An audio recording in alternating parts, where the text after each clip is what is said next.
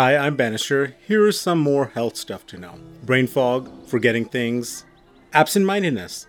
These are some of the adjectives that are used to negatively stereotype women as they're going through premenopause and menopause.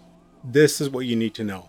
Women experiencing premenopause and menopause will oftentimes feel that they're having brain fog. Women are going to find that they're having a hard time concentrating, a general sense of, what did I forget? And hey, where are my keys? That kinda envelops them.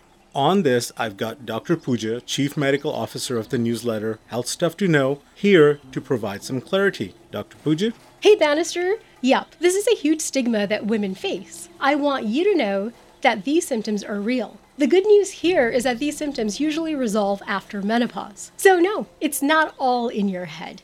Brain fog may be connected with sleep issues and vascular symptoms associated with menopause. Things like hot flashes. Ladies, here's what I want you to do. Be kind to yourself. It's important to recognize that these symptoms most likely will go away after menopause. These symptoms, like forgetfulness, difficulty concentrating, won't become so huge that you'd need some type of medical intervention. Having said that, if you have brain fog, please bring that up with your doctor. That's it. Be you. Be beautiful. I'm Dr. Pooja.